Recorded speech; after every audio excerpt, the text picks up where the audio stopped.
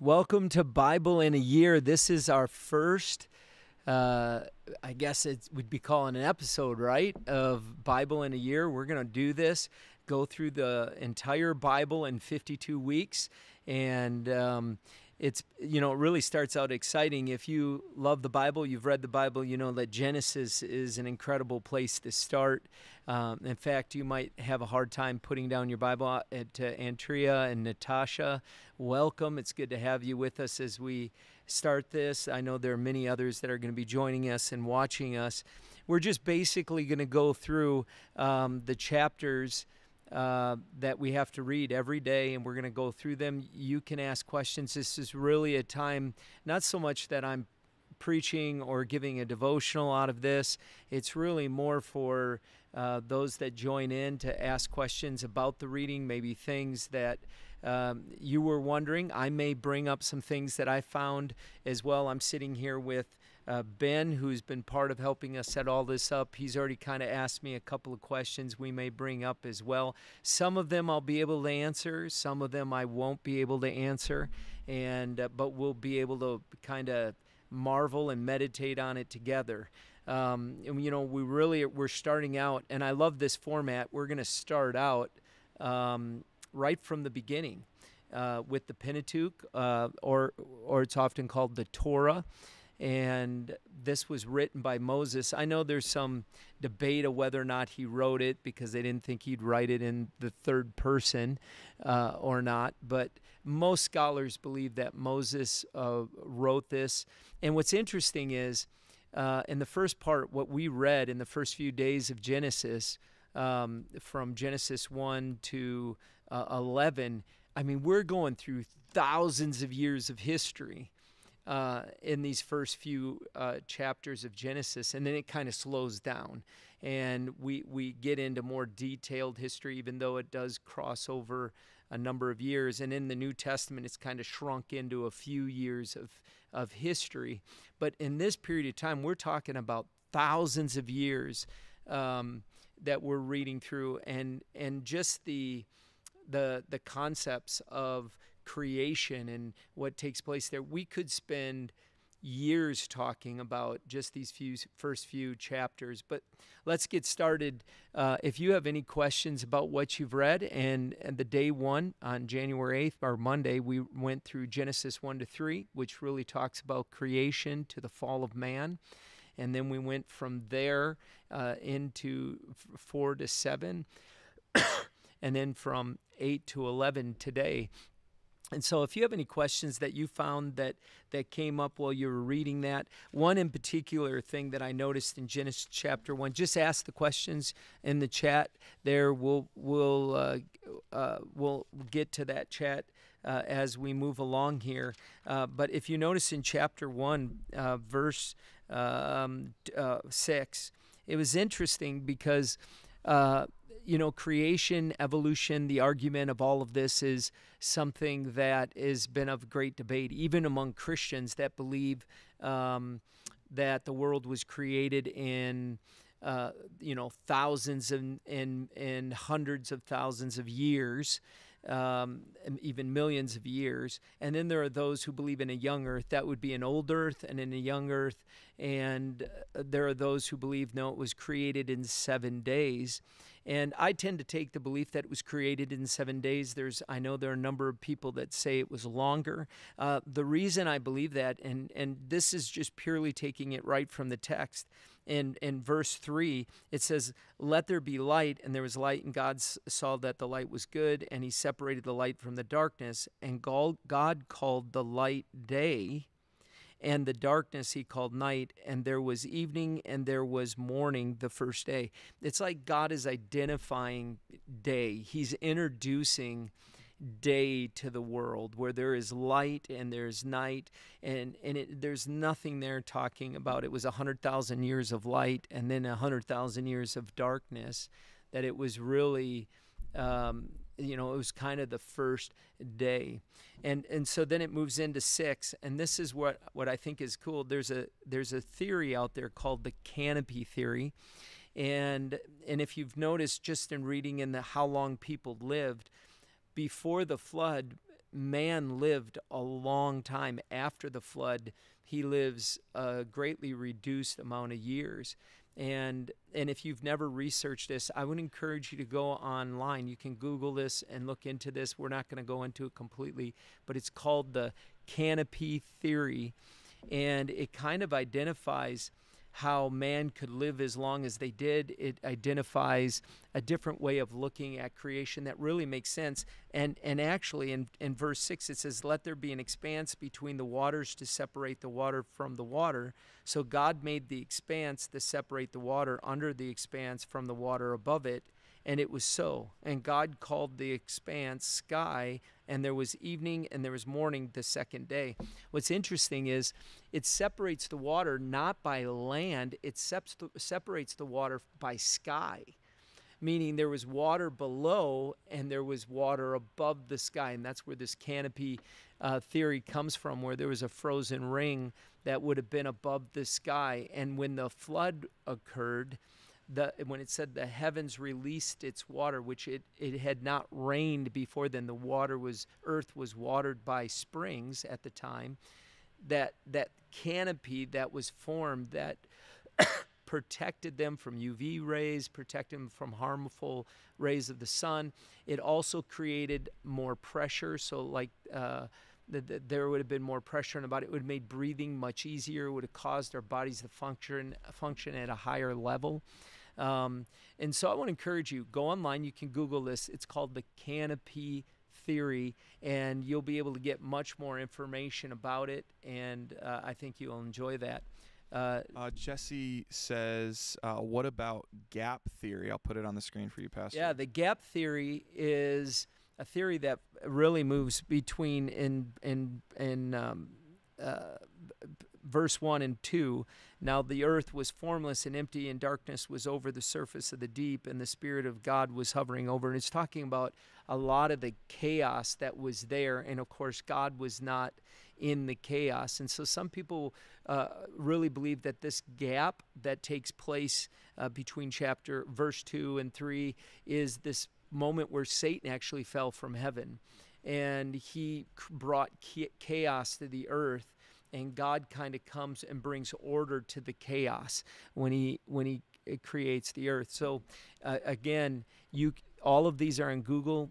We're probably not going to get into too much detail, but the gap really, when you go through this, if you're just reading it, you can see throughout the whole Bible, they refer back to things that happen in creation. You're like, well, where does that fit in creation, in the creation story? Well, when we look at it, we can see how it fits. Like for years, 6 through 8 didn't make any sense to me until I really discovered this theory of the canopy theory. And boy, it makes a ton of sense. Doesn't mean it's a theory. And anybody who tells you a theory is law is lying. But it is a theory that makes sense, and it kind of fits into historical history too, and some of the dialogue we see there. Yeah, any of you guys have any questions for Pastor James? I see there are quite a few of you in the chat right now. If you have a question, this whole live stream is going to be based off your question. So if you got one, let us know and we'll discuss that. But Pastor James will keep moving, and we'll stop when we see questions. I know me and Pastor James were talking a lot about all the observations that you made just from this week's reading.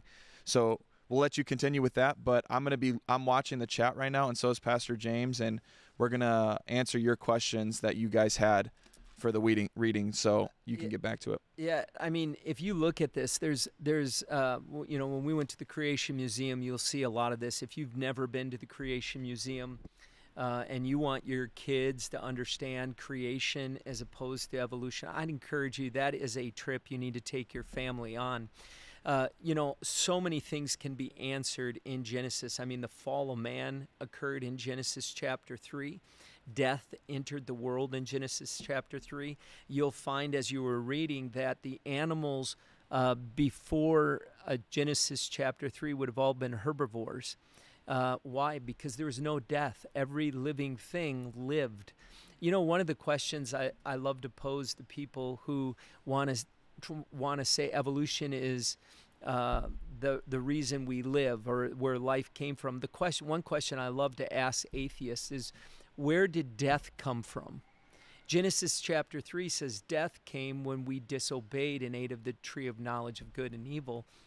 But where did death come from? If everything in the world at the beginning of our time of this globe was pushing toward life, everything was wanting to live, and amoebas were doing all of that, then where did death come from?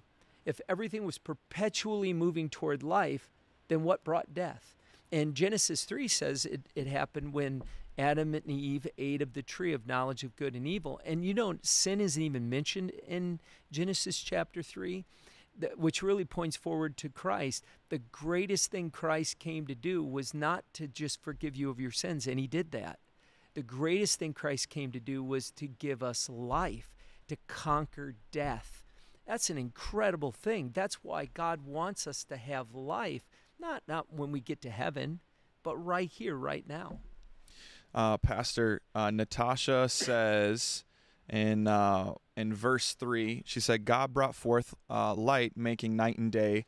What is the difference between that and the lights in the sky he created, verse 14, to govern the day and the night? I'm assuming the sun and the moon. Yes. Well, actually, my understanding of what that light is more the light of Christ. There have been a number of scholars that have referred to the fact that Christ was actually the light that came by day and would leave, like he would walk in the cool of the day, and he would be the light at that time. Very much like in Revelation, where it says Christ is the light in Revelation. When you look at, he is the sun that shines in Revelation. But because later we see when it talks about the skies, it says, let the waters be gathered. God called the dry ground. And where was it? Verse 20. And God said, let the waters teem with living, I think it was 20. No, not 20. Yep, it says, let the waters swarm with swarms of living creatures. Govern, yeah. Verse 14, let there be light in the expanse, the sky to separate the day from the night, and let them serve as signs to mark the seasons and days, and let them be lights in the expanse of the sky to give light on the earth. And it was so. And God made two great lights, the greater light to govern the day and the lesser light to govern the night. This is where God's creating the stars, which is basically what our sun is a star. God is, and it's interesting when you read this. We Christians especially often think studying the stars is a demonic thing. Worshiping the stars is demonic. Worshiping the stars as though they judge our life and that we should make decisions based off the stars. Forms of astrology was not a demonic. In fact, it was astrologists that saw the star in the east and knew Christ was born. Like the skies were pronouncing the birth of Christ. So God created the very tools for which we study in astrology or in astronomy. Astrology is a different form. Astronomy, where we study the sky and the moon, that's the science of studying it, and we can learn a lot of things from the stars in the sky. But the light, literally, this light is something different than the sun because it wasn't actually created until later in creation. So, Pastor, we got another question from Jen P. She says, she sounds like a very intelligent person. Yeah. Yeah, she sounds like, you know what? She sounds like a great lady, Pastor. Yes. Jen P. says, why did God not want us to eat from the tree of knowledge? And how did that change how Adam and Eve viewed each other nakedness? Yeah, that's a great question. And I think, and it's an incredible question. In fact, I was just talking to our campus pastors about this, that there's something going on there, and I can't answer that question. But there's something going on there because it was just Adam and Eve in the garden, and they ate of this fruit, and immediately shame entered the world. Now, I know there are people who say, well, there's shame. Shame of what? They had seen themselves naked before that point. What was it that why did they feel like they needed to cover themselves because of their nakedness? And it's an interesting, it's a thought. It's something certainly the Holy Spirit. I'm asking the Holy Spirit to reveal it to me, because I've wondered for a long time about this whole thing with nakedness and how it relates to the fall of man in the garden. Immediately when they became naked, they felt like they needed to cover up. And isn't that interesting? When we do something that we know we shouldn't do, our first response is to cover it up. Our first response is to try to pretend like it didn't happen, or to try to hide it. And that's what Adam and Eve did in the garden, is they went to hide it. What's interesting is they covered themselves with leaves or fig leaves or whatever, those something of plant-like. And when God, after he gets done, what does he cover them with? What does he put on them? He puts animal skins on them. An animal dies in order to cover them. And we know that Christ had to die in order to cover us. That the death of an animal was given to them to cover them and to cover their nakedness. So there certainly is a connection there. There's a lot of explanations I've heard over the years on this, and none of it really connected with me. I'm just like, yeah, I think it's a stretch. I think a lot of people try to stretch to explain it. But I'm asking the Lord to kind of reveal what was going on there. As for the tree of knowledge of good and evil, the tree of life was Christ in the garden. So when Christ was at the beginning of time, he was the tree of life. He says, I am the way, the truth, and the life. This is interesting. Man had a decision to make whether or not they were going to depend on their own knowledge to overcome what had to happen. And the knowledge of good is as bad as the knowledge of evil. They ate of the fruit, they experienced evil, and then they tried to cover up the knowledge of evil with the knowledge of good. And the Bible says our righteousness is filthy rags. When you try to do more good to overcome the bad, which is what a lot of religion suggests, am I good enough to get to heaven? No, you're not. It's righteous rags. You really have to go to the tree of life to experience the kind of life that God has for you. So it looks like, as far as questions goes, not any in the chat. Again, if you guys are watching right now, if you guys just jumped on, we are doing a Q&A. So Pastor's going to make his observations about the scripture and what he read, but the purpose of this is that we answer yours. We want to know what you guys think, whether it be observations or questions that you have. So Pastor is going to keep moving on from observations that he's making, but put it in the chat and we'll pick your questions and we'll talk about them. Yeah, go to Genesis 1:27, and it's so hard really to cover.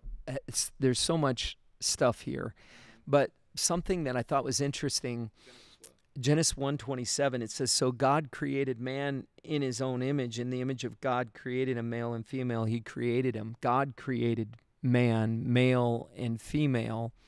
And it's really a thing of biology that God created. God created man to be man and woman to be woman for a reason. But what's interesting, not only are we created in his image, which is powerful in and of itself, because when we have an identity in his image, we won't be insecure. We're very secure in that. But I love to go to I love history. I love going back to history. Oftentimes when we think of ancient days, when we think of ancient people, like reading through these chapters, we often think that humans are more like cavemen. We see them more like Cro-Magnon man, or some caveman with some deformed skull and weird bodies, and we get this image because evolution and what we've shown in textbooks shows us these people like they're not developed, that they're ape-like, that they don't have a developed mind. And then when we were in Turkey, about 6 months ago, I was in Turkey, and you see these extraordinary structures that have been built thousands of years ago, and we see this, and they think, because their view of man is caveman-like, they believe that literally UFOs or aliens of other countries had to come to build these things. They don't understand with the absence of a Caterpillar tractor or hydraulic tools, how can they build these things without the help of some alien force? And I think we need to understand that the people in Genesis, these men that were with God in the cool of the day, were not less intelligent than we were. They were likely far more intelligent than we were. They were likely far more resourceful than we were, and we can see how they were able to do things without all the tools that they had. It doesn't mean that they had all the inventions. I mean, we've created inventions over time. We've discovered things over time and then used the discoveries to do things. But this assumption that man was somehow less intelligent back in those days is really demonic and not at all true. And man did not come from apes, because we were created in the image of God. And there's some Christian scholars that have said that it's almost farcical when you read Genesis 1 through 15, like it's some joke of some kind. I don't know how you can read the Bible in its totality and not believe Genesis chapter 1 through 15 and say somehow it's not possible. You know, it is possible. We got a question here from John. John asks, beginner here, and maybe I misinterpreted, but why did Adam blame Eve when God confronted them? Did he fear God? Well, I think, isn't that what humans do? So Adam ate of the fruit. Death enters the world, and it is in this moment we see the first act of blaming someone else. And isn't that what we do? Isn't that human nature? From that moment, we cover up and we blame other people. It's not, I'm the victim. Isn't it amazing how humans never want to take responsibility for their failures? We always want to blame someone else or something else for how I got to the place I got to. And maybe it contributed to it. Maybe Eve did give him the fruit. But Adam knew when he ate the fruit that it came from the tree. He wasn't eating it out of ignorance. And isn't it interesting, even in marriage, where we partake in something and then turn on the very thing that we were engaged in and try to blame someone else for it. So I think, I don't know that he feared God. I think he experienced shame. He experienced this sense of shame that we feel. And then there's this natural reflex to when we feel shame, which is why Christ came to conquer guilt, shame, and condemnation, so that we wouldn't reflex into blaming people, but we would look to God for breakthrough in those areas of our life. So good, so good. You know, interesting to this, this last week I was on vacation, and I like to play golf when we're on vacation. I was with Brad Johnson, a guy in our church who's a very good golfer. And we were riding, and we had both we had played well that week. And that day we were playing bad, and I said, "Oh, my shoulder hurts. Every time I hit a bad shot, my shoulder hurts." And it came to my realization, isn't it interesting, especially with athletes, whenever you do something bad or you didn't perform or you didn't come through, we always want to point to a reason why it didn't happen. Not that I didn't play well. I didn't do that well. I didn't practice, and it's always, oh, my shoulder hurts, or it's too much wind, or it's cold. It's like we always want to blame something else rather than take responsibility. And we see it immediate. That's a great observation, John. You see it immediately at the fall of man. Got another one here for you, Pastor. Natasha asks, when reading verse 27, I have it pulled up here on the screen for you guys here in a second. When reading verse 27, it shows me that Jesus was there even in the beginning. Jesus was God in the physical. In my thinking, that be how God created us in His image, the image of Christ. Yeah, I mean, the Father, Son, and Holy Spirit. I think that's a very good, a very good observation as well. That we were created. The Bible calls Adam, the first Adam, and Christ the second Adam. The difference is Adam fell, Christ didn't fall. And what Christ has really kind of pulled us through, we were created in the image of the first Adam, but we have the stain of the fall in our life. Every one of us has fallen. The second Adam restores us to himself, to become like Christ. I made the statement one time, actually, I said, we are Christ on earth. When we become redeemed, we become one with Christ. And when you become with Christ, we are Christ. A lot of people struggle with that concept. They all want to say we're to be like Christ, but no one wants to say we're Christ. Like, I am in Christ and He is in me. We are one. And I carry His image. I carry His identity, even His perfection in the Spirit inside of me. There's the perfection of Christ living in me in the Holy Spirit. It's a pretty incredible thing when you think, that's who I am. That's our image. We are in the image of God. I got another one for you, Pastor. Well, two more. First one is from Jesse. Jesse asks, he says, let me get this pulled up for you. There are two Enoch named in Genesis 1 and Genesis 4, a son of Cain. The other in Genesis 5, son of Jared, whom walked with God. Enoch and Elijah were taken up by God. Is the book of Enoch historically valid? Good question. That's a great question.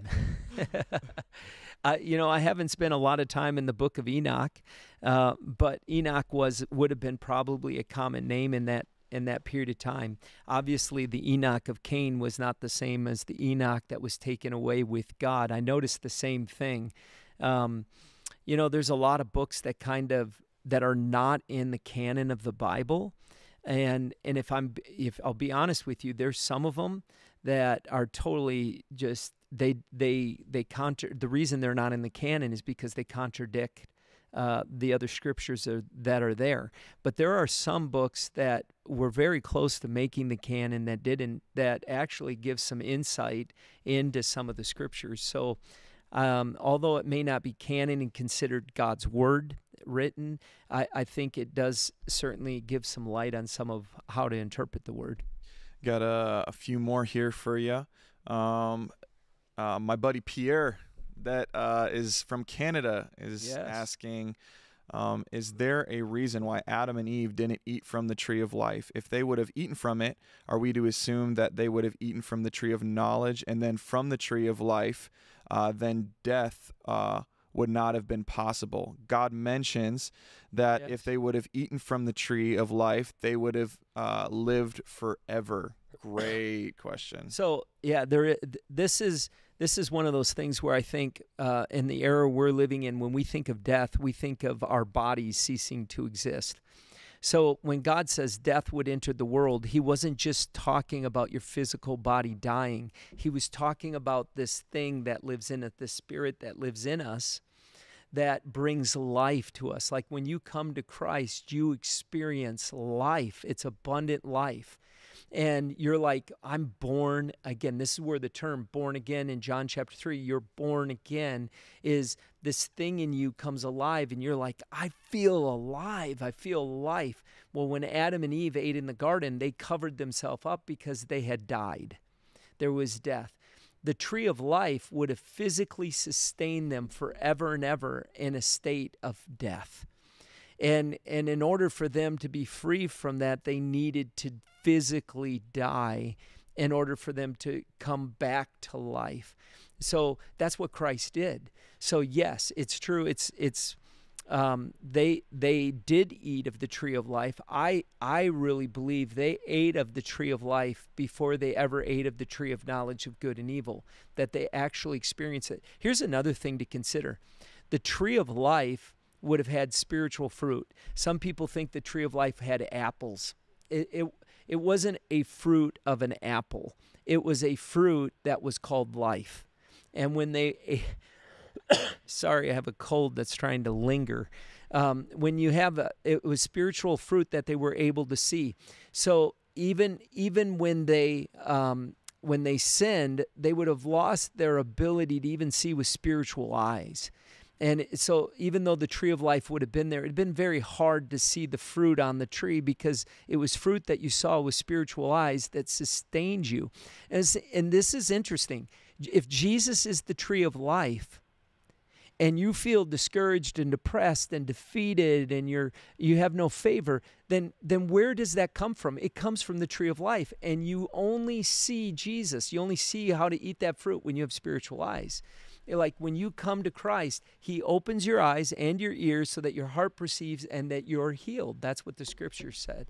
So at this time, every time they would have eaten of the tree of life, they would have seen the fruit. But when they ate of the tree of knowledge of good and evil and their eyes were opened, their physical eyes were open, their spiritual eyes would have went silent and would have been hard to even see the fruit on the tree of life. This is an interesting one. Jesse's with these deep ones that I think are unanswerable. I'm sure you see it on the screen. I think that's what he's trying to do. Jesse's just trying to stump you. He said, I've heard it said it's possible that there are two creation stories, Genesis 1 and Genesis 2 being separate atoms. Yeah. Thoughts? No. Yeah, this is, quite honestly, this is easily explained. In fact, a number of people will explain this. You can go on Google and you can see this as well. It's just basically giving the overview of the creation story and then going back into the story and giving more detail on what took place in the story. So it's actually a common form of ancient writing where they would do this, where they would give you the overview and go through the whole thing, and then they would come back in and just insert certain details of what took place within the creation story itself. So we tend to think that it was all linear. It's not being written linear. There are forms and styles of writing that we see even in this. And even though Moses wrote this, there is the possibility that Moses got some of this from things that would have been written long ago. In fact, there are people who are saying there was no writing in the days when Moses would have wrote this. We know for a fact that language and written language existed at the time of Moses. And so when Moses would have written this, he might have written it, the whole Pentateuch or Torah. Some of it would have been information that would have been passed on to them from generation to generation, and sort of even the creation story. Yeah, so you guys keep putting in your questions. We're going to keep answering them, but there are a lot of topics to go over. I mean, we still got the fall, which led to the story of Cain and Abel, then from the descendants of Cain and the descendants of Seth, and brings to Noah. Then we got the Tower of Babel. So I just want to, we're going to keep moving on. And if you guys have questions, before we go too far, it's something else I wanted to bring up. Like there were dinosaurs in the Bible, or there were dinosaurs that existed, and they would have been alive when Adam and Eve would have been in the garden, because there's some things you that will help us understand this. Death did not enter the world until Genesis chapter 3. So man existed. Man existed during the time of dinosaurs. You can look at the kids, Cain and Abel. When murder enters the world, Cain murders Abel, and then later in the next generation, you see his grandson killing somebody. There's evidence of generational curses where we see it from generation to generation. In these first 15 chapters of the Bible, there's an extraordinarily amount of thoughts or theological beginnings that take place, where we're seeing it take place right from the beginning. So let's move on. We could go into something else. One of the questions they tell me that people ask about is tithing a biblical principle or not? I always call it a creational principle. If you go into chapter 4, it says that Cain and Abel, and I just referenced this story. It said that Abel kept flocks, in verse number 2. It said, "Now Abel kept flocks, and Cain worked the soil. And in the course of time, Cain brought some of the fruits of the soil as an offering to the Lord. But Abel brought fat portions from some of the firstborn of his flock. And the Lord looked with favor on Abel and his offering, but on Cain and his offering he did not look with favor. So Cain was very angry, and his face was downcast." This is one of the first references to tithing, the first fruit. Why was God not looking favorably on Cain, and then Cain gets angry about it? Why? Because Abel brought the best, the firstborn of his flock, but Cain brought his over time. He didn't bring the best to God. He brought really kind of the leftovers. After he knew he had enough, he brought God what God had demanded over time. And it had no favor. So it's not just tithing, it's your first fruits. It's the first. So when you give the tithe, you give it first. It's the first thing you give because God deserves the best. It's the best statement of saying to God, this is yours. I'm bringing to you what's yours because it belongs to you, and I want you to know I'm grateful for the rest. And we see one of the first references in history, and people who say, well, no, tithing is part of the law, and I'm not under the law. This is a creational principle. The law has yet to be even brought up. There is no law at this point other than creational law that is already established on the earth. And so we're seeing something activated here in ancient times, and we see it in Abraham before the law. We see it happening as well. You can see Mario in the chat. Mario asks, can tithing be offering instead of money? Yeah, tithing in that day was animals and food and that type of thing because there was no currency. The reason tithing is more tied to currency today is because it's easier to distribute it. Because Malachi chapter 3 really defines for us what that is, that we're to bring it into the storehouse. Well, if you brought your sheep and your goats into this church right now, if this was your church and you brought it here, we'd have to then go and sell it. So most people are not paid in sheep and goats and grains or food. They're paid in money, and so it's paying the tithe off of what it comes in as. So we have farmers that attend our church. They sell the animals and do their business, and then it's off the first amount of money that they give often. It's just easier in the economy we live in. Great question though, and it's a question a lot of people ask. Keep going. So as we go on from Cain and Abel, let's go to Adam and Noah. I feel like we're just marching through thousands of years here, and we're missing a whole lot. But if you go through that, you here's a good question: who is the oldest man who ever lived? Somebody can post that right away. Who is the oldest man? Who's the oldest man? Let's see. We're challenging you guys right now. Pastor's challenging you. See if you actually read this. Who is the oldest man in all of history? Who's the oldest man? Put it in the chat. Man who lived the longest. Man who lived the longest. And what's interesting is we'll keep looking for that person to get in there. It's an interesting name, but this is pre-flood. After the flood, you'll notice the age of people. There it is. Oh, Pierre. And Pierre did it, dude. How long? 969. There it is. 969. No reference to 1969, right? 969 years. After the flood, we notice the age goes down. And if you go into the canopy theory, I really want to encourage you to go into the canopy theory online and look into this. There's YouTube videos on it that you can listen. It will just ignite in you a whole bunch of studying about this. But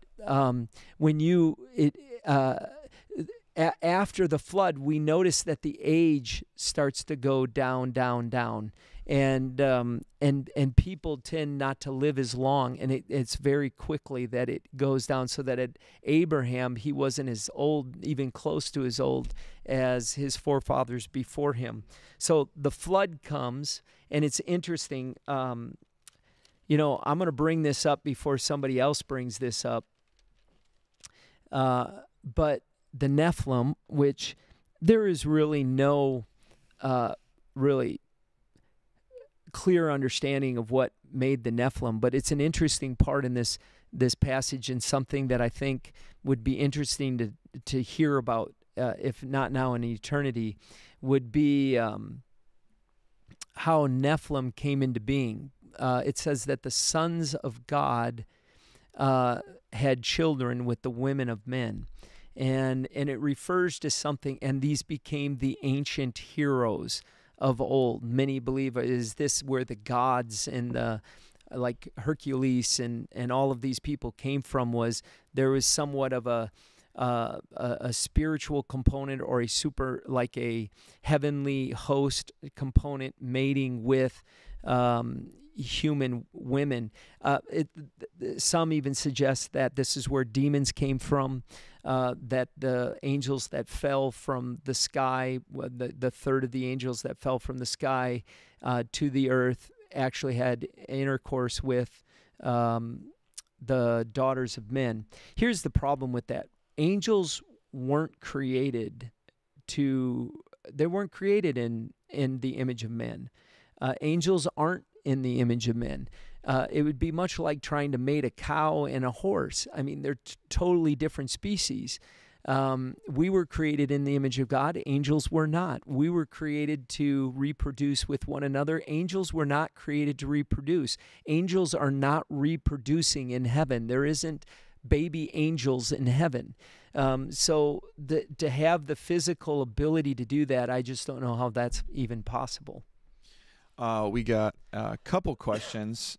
One, I'm sure because you'll want to address this. This was previously about tithing, and then we have two more questions regarding Cain and his descendants, where he found his wife. But the first one I know you'll want to answer. Mario, again, he's curious, why do churches these days, why are they more into money than more than putting, I'm assuming that means the word, into his people? Well, that's an assumption. Yep. I think that assumption has probably been perpetuated by people who don't tithe and haven't experienced that in their life. You know, the Bible says there are two gods, Mammon and God. And he says, in fact, the only place in the Bible where God says to test him in anything is in the tithe. So I would say that churches aren't talking about money enough, actually, because we're so afraid of people saying we talk about it too much. And the reality is there's so many people who are robbing God of the tithe, because it's a pretty serious thing. Read Malachi chapter 3. But there are all kinds of people online saying all the church wants is your money. All the world wants is your money. Every business in the world wants your money. Everybody in your life. That should be very comforting to you, because everybody in your life wants your money somehow, some way. They want you to give them money for something. And the church, you have to ask yourself, what is the church using the money for? Do we ask for money? Yeah. Well, what are we using it for? We're using it to help people in Maui. We give 20% of our budget away to help people around the world. So that's a narrative I think Satan has been very good at perpetuating to keep people in bondage so they don't tithe. And the reality is we spend most of our time taking the word and putting it in people, but we also have to pay bills. We also need to buy the equipment to do that. We also need to do all of, like pay the electric bill, or we're not even here. because the people who are doing that, the ministers who are doing that, also have to live and raise families as well, and they do that because of the tithe. Now, here's the thing: you don't give because you're trying to do all of that. You tithe because God's demanded it. It's a command. And Malachi 3, he says, you rob me. And they said, well, how do we rob you, God? And he says, you rob me because you do not tithe. And he says, I want you to bring it into the storehouse and then see how I'll open the windows of heaven and pour it in your life. If you talk to anyone who's tithing, who gives, who brings the people who tithe typically give more than just 10% of their budget. They typically give almost 20% of the budget. I tithe, and I actually give far more than my tithe to missions, to a number of other things that we do, and I've experienced the blessing in my life. And if you talk to somebody who's doing that, you'll get a different response than from those who are trying to attack the church with money, and those people are probably have never tithed. And yet they want to have an excuse for why they don't need to do that. This is my money, and I'm going to do. It's just not so. It's not biblical anyway.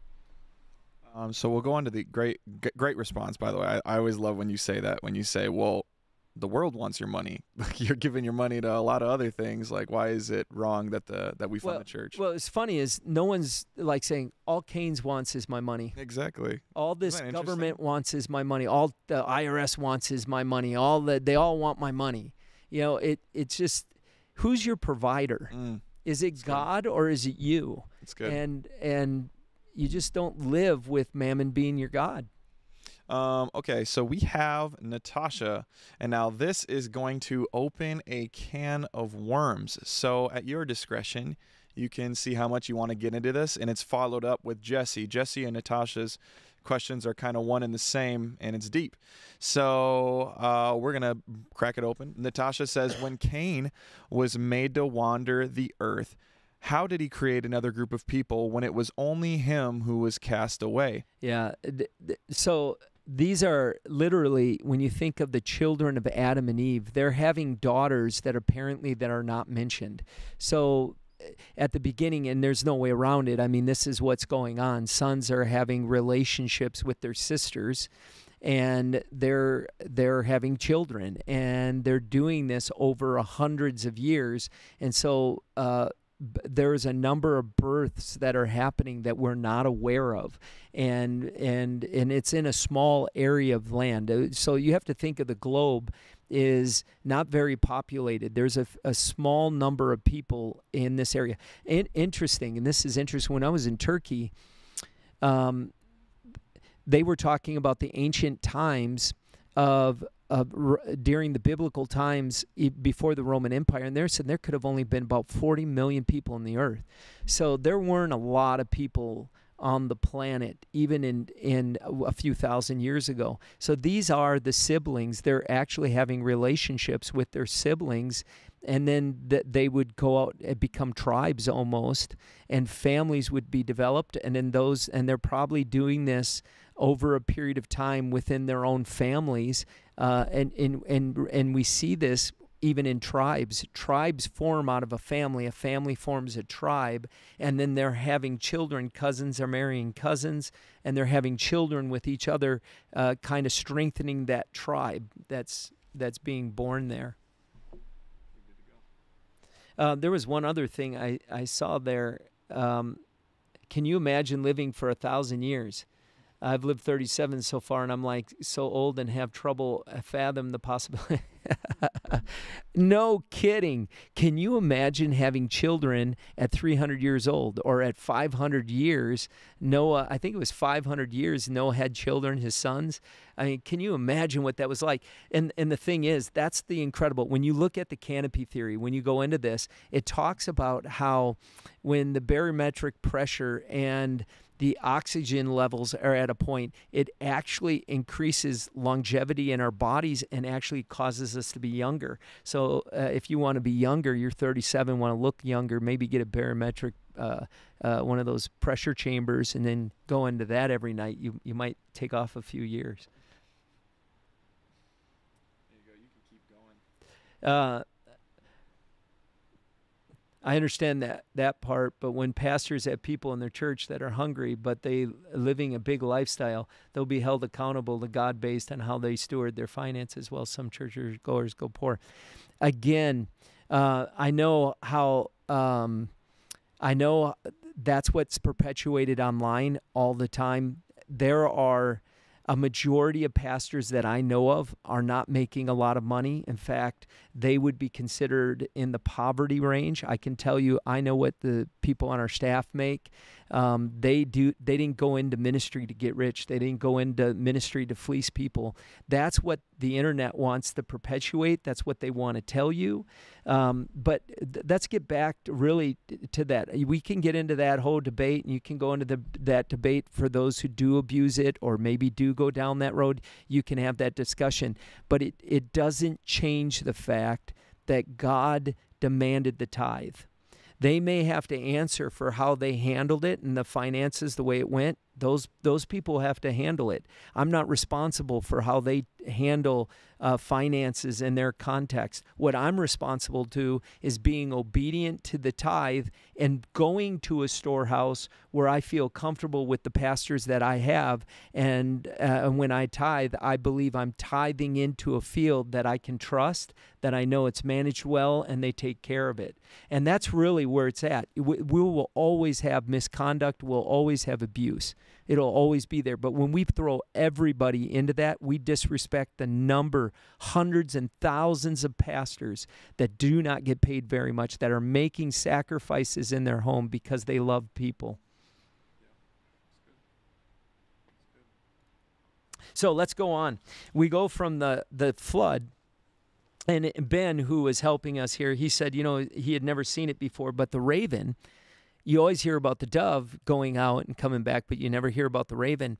It's interesting, especially when you're covering thousands of years in these first few chapters, the fact that they sent out the raven.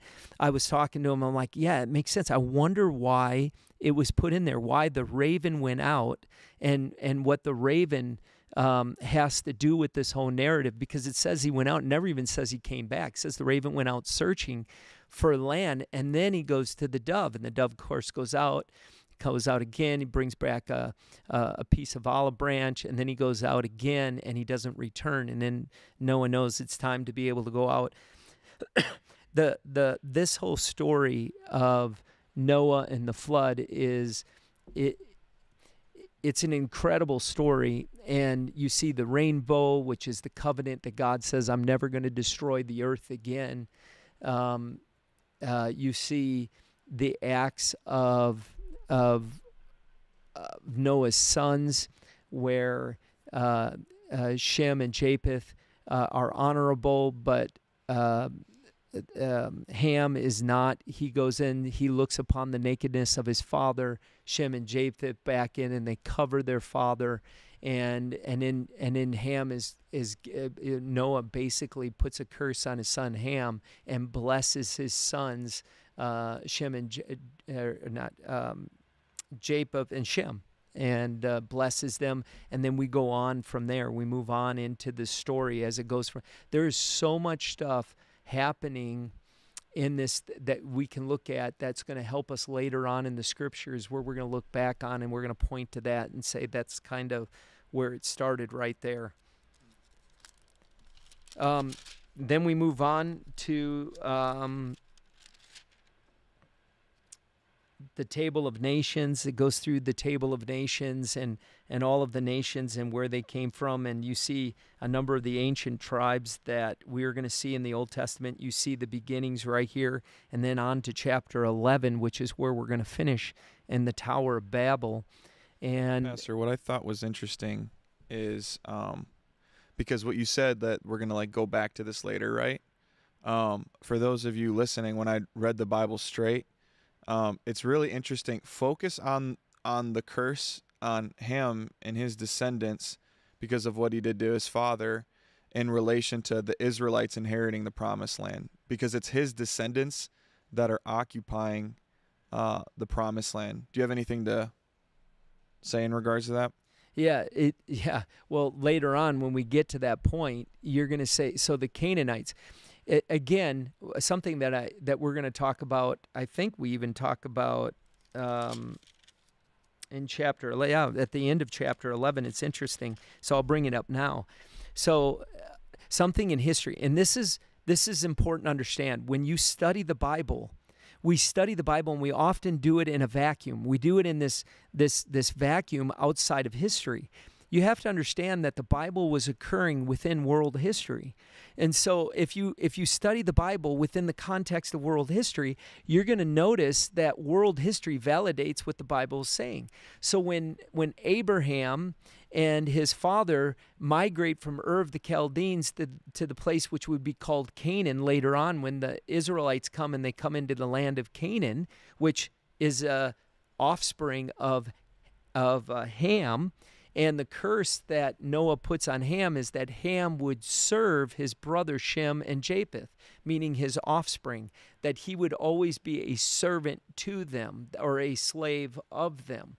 And Abraham, they move this migration that takes place in ancient history. We see a migration of people moving from Ur of the Chaldeans to this place which would become Canaan. And so we see Abraham's people moving there. It wasn't just Abraham and his father and Lot and Sarah that were going there. They made a decision to actually go to this place in Canaan that they really didn't know of within the migration of all of these other people that were going there. Later, when Israel's in Egypt and they're coming into the land, they had been in Canaan, they had been amongst the Canaanite people because those were their people. They were in Canaan or in Egypt. When they're leaving Egypt, they're coming, and there are the Canaanite people, the sons of Ham. And God is saying that literally these people will be your servants. Just as Noah had cursed Ham, that curse was still on them thousands of years later, and they would serve the people of God, or the Israelites.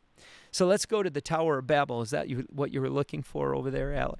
Let's look at the Tower of Babel. What's interesting here is these people all come together, and they want to form a city. And what's interesting is it's not that God's against cities, but God wanted man to spread across the earth. He says, go forth and multiply. What he was wanting them to do was spread across the earth. He wanted them to not congregate into a land, but he wanted them to be his people, and he wanted them to look to him for relationship and connection along with the people, but not in these huge contexts. Well, it's funny because human beings tend to like to congregate as much as there are those, I want to be all by myself. We are created for relationship. We love to be around each other. That's why we see millions and millions of people congregating to cities, and they congregate and they say, let's build this tower with our intellect. Now, this goes back to the fact that these aren't cavemen. These aren't insignificant, stupid, and dumb people. These are people who understand things. They understand how to build this tower. They need to use a certain building material. They're even doing it, and we know they're doing it because God looks at what they're doing, and it said, if we allow them to continue, they're going to do what they set their mind to, which is an incredible statement. The creator of the universe looks at his creation, created in his image, and says, we did such a good job. They actually have qualities of us working in them. There is actual things taking place in them that is so, they're so far more gifted than they even realize to do this thing. And if we let them, they're going to do this. And God, being God and knowing time and knowing the whole, timeline of life and all of it, says we're going to change their language, and he shifts their language. And this is what's interesting. When we can't talk to each other, we become divided, which is an incredible practical thing of the importance of being able to talk to one another, that we have to be able to communicate with each other in a way of understanding each other. Speaking of that, Pastor, Ben asked the question in Genesis 10:5. If you want to go there, I'll have it on the screen after once you get there. Genesis 10:5. He said, "I thought they all spoke one language until Babel, but this indicates before." So if you have it pulled up there. and tell that their languages were so. And what is it? I'm Genesis reading Genesis 10:4, 10. right? Yeah. I'll throw it up on the screen too for you guys that are watching. Yeah, it says that.